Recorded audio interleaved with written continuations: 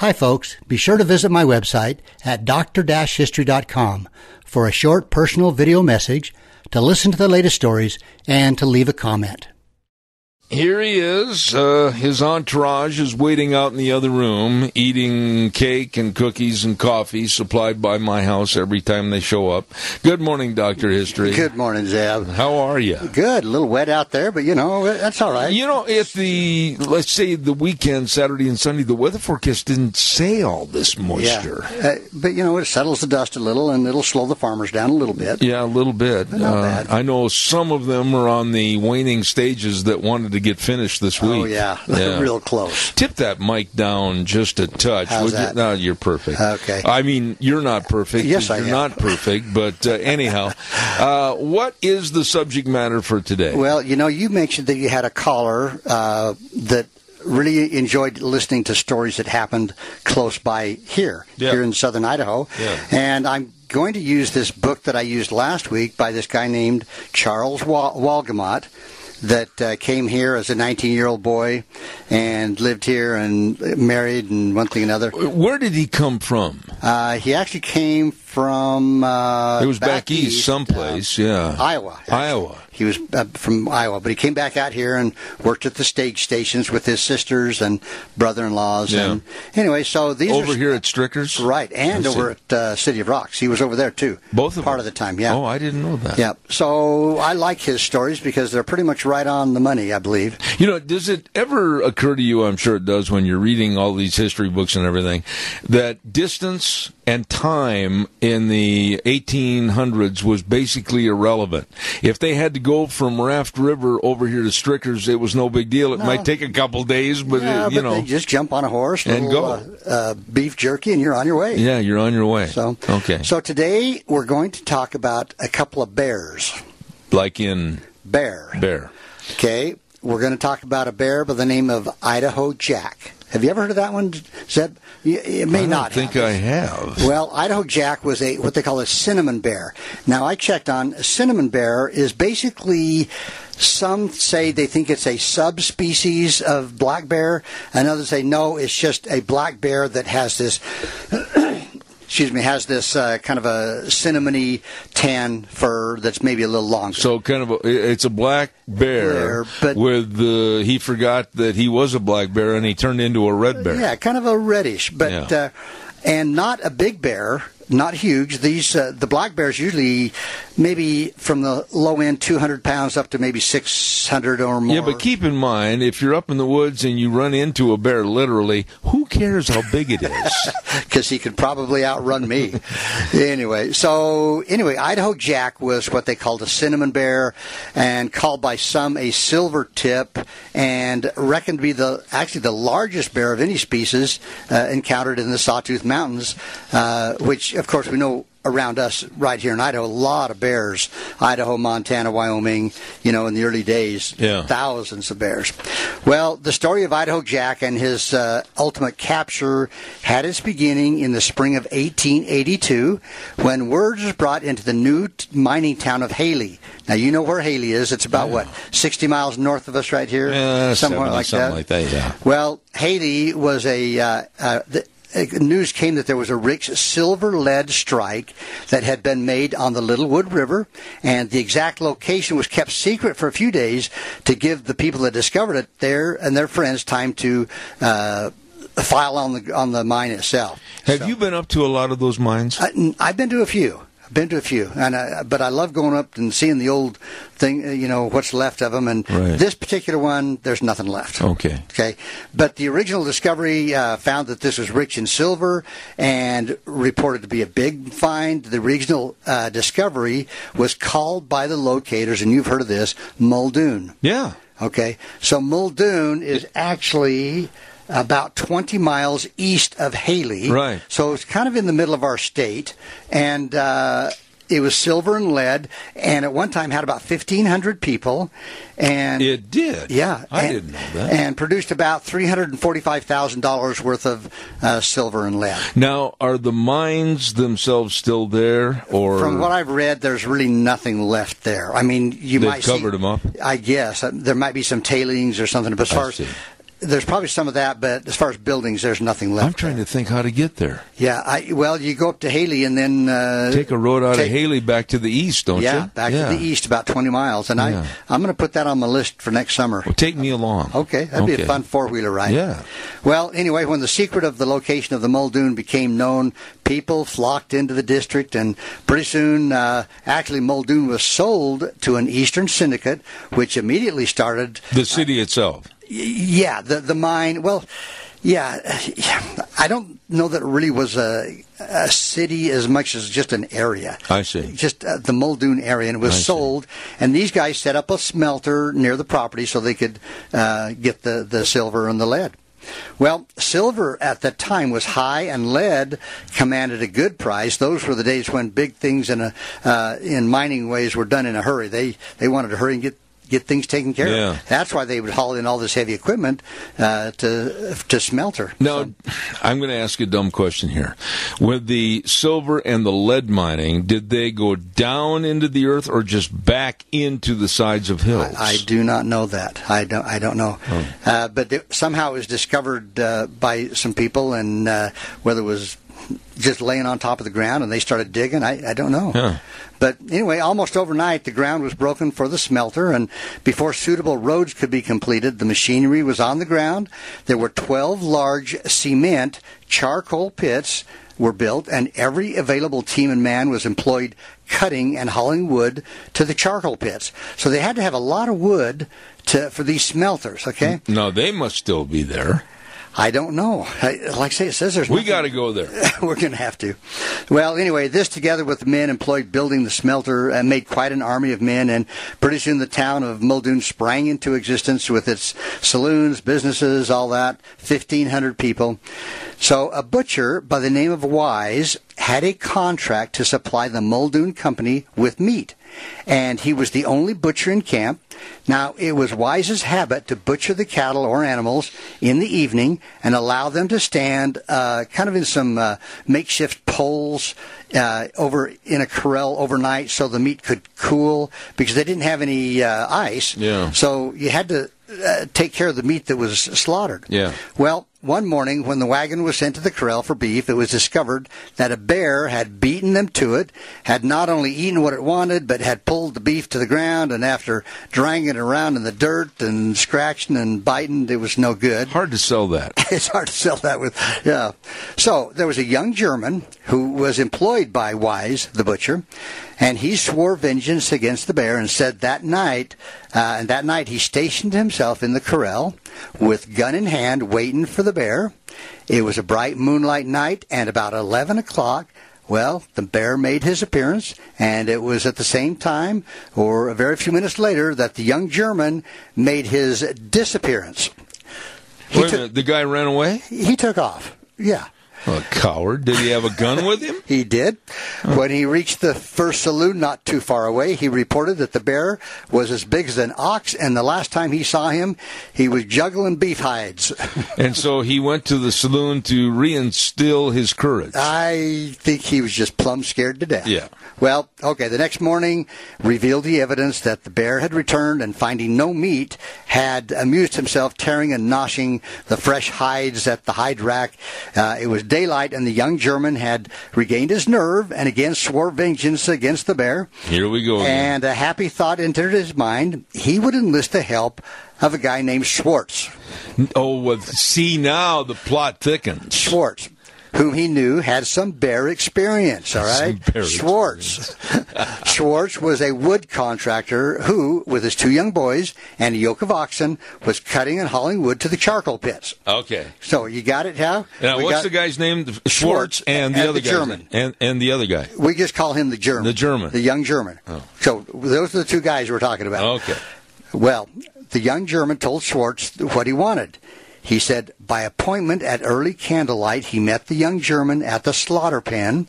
Schwartz was carrying a double-barreled shotgun and swore that he had put 22 buckshot in each barrel. Ooh. Now, at this point, Schwartz was a German, too, okay? So yeah. These 2 Germans kind of got in a little bit of an argument. Schwartz was in favor of making their bed under the hide rack where the bear was sure to come. Under? Under. That might not have been a good idea. The young German, I'm with this guy. The young German favored making their bed in the corral since that would offer some protection. So I'm with this guy. Did they have a tall platform? No. Oh.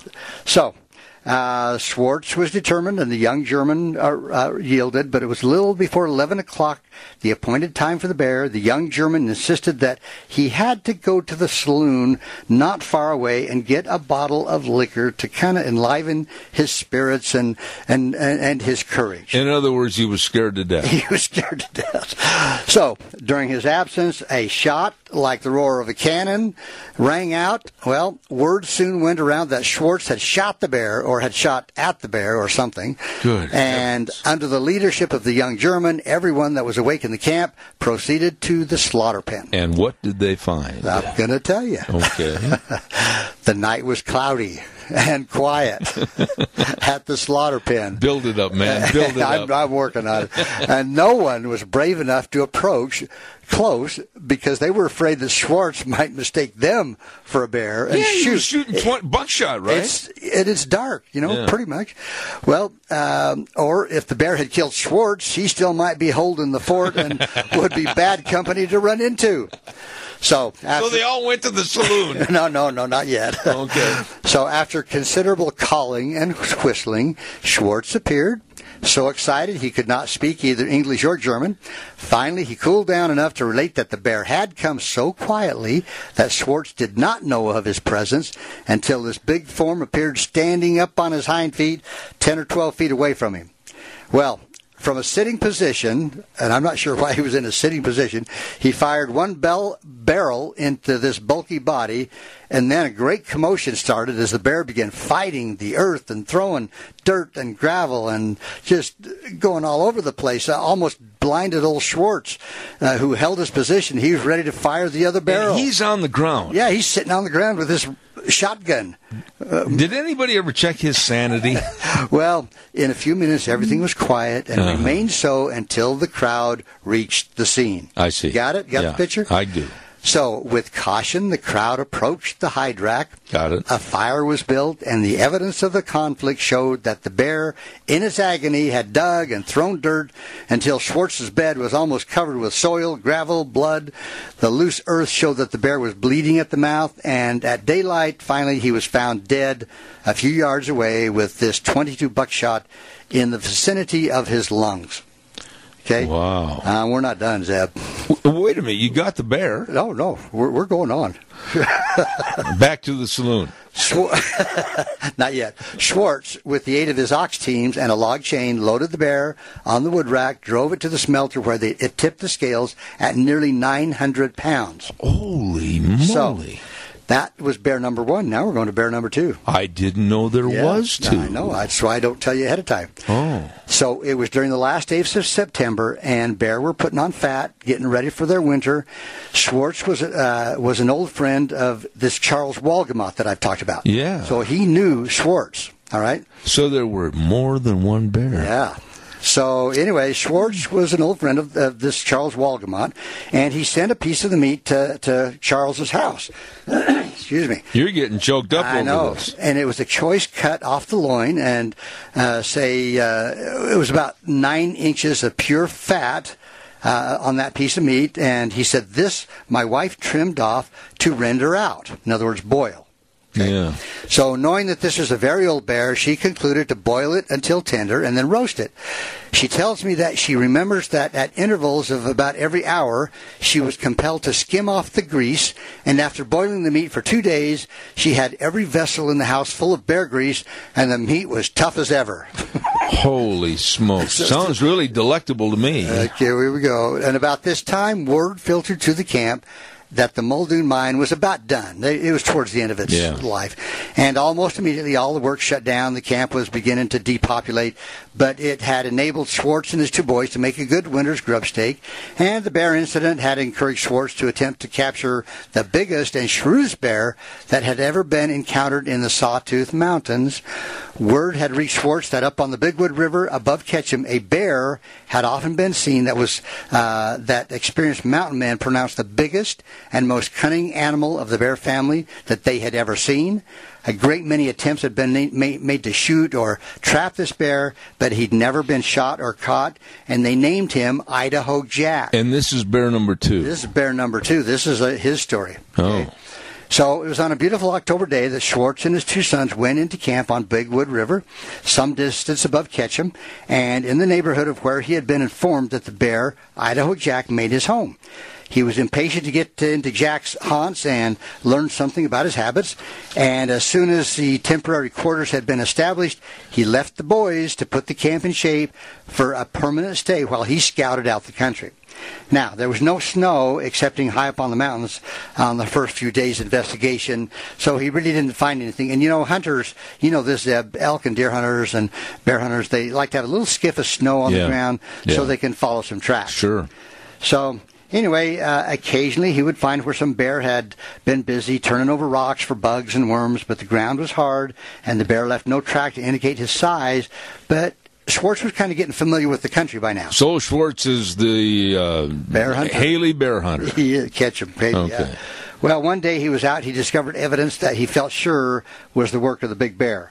A stump that had been pulled over and loose, disturbed for worms. No, wait a minute. If you see a stump that's been turned over by a bear, wouldn't your first inclination be run? Out of here. Run. Well, he figured this was Idaho Jack. Now, if he could get good track in snow so he could follow, he thought that would be good. Now, he was confident that he could shoot and kill Idaho Jack, but he didn't want to do that. He wanted to capture Idaho Jack alive. Capture? Yeah. And he was just a little undecided as to the best method to trap this bear. Oh, I know how to catch one of those polar bears, but I can't tell you on the radio. Know, yeah. Okay. Well, anyway, so he wanted to catch him, but when caught, there would be the danger of so badly crippling him that he would have to be killed, and he didn't want to do that. So each day, Schwartz would go out and look for more evidence of the prize while the boys were putting the camp in shape, and he was just kind of checking out Idaho Jack's territory. Well, it was just after a light fall of snow that Schwartz found the warm trail of Idaho Jack, and it was a whopper, and for several hours, Schwartz leisurely followed this big track as it lumbered through the timber and the rocks, occasionally stopping to tear up some rocks and get some worms and ants and stuff. But anyway, Schwartz knew that he had at least 30 or 40 days to get this prize before winter set in and the bear went into hibernation. Yeah. Now, he decided he was going to use a still trap, a pretty good-sized one with still jaws. You've seen those great big bear traps. Oh, yeah. And he was aware that it might wound the bear, so he figured on having a way to take care of the bear once it was captured. Now, the first preparation, of course, was a cage. So they made a big cage with iron gratings, doors, and then he also got some chloroform. Okay. Yeah, knock him out. And some bandages. Okay. Yeah. When everything was ready, they headed out, and each time he found the trap, it had been sprung. No bear. No bear. Well, on the morning of the second day, he found the trap was sprung. It was laying in plain sight at the end of the chain. No bear.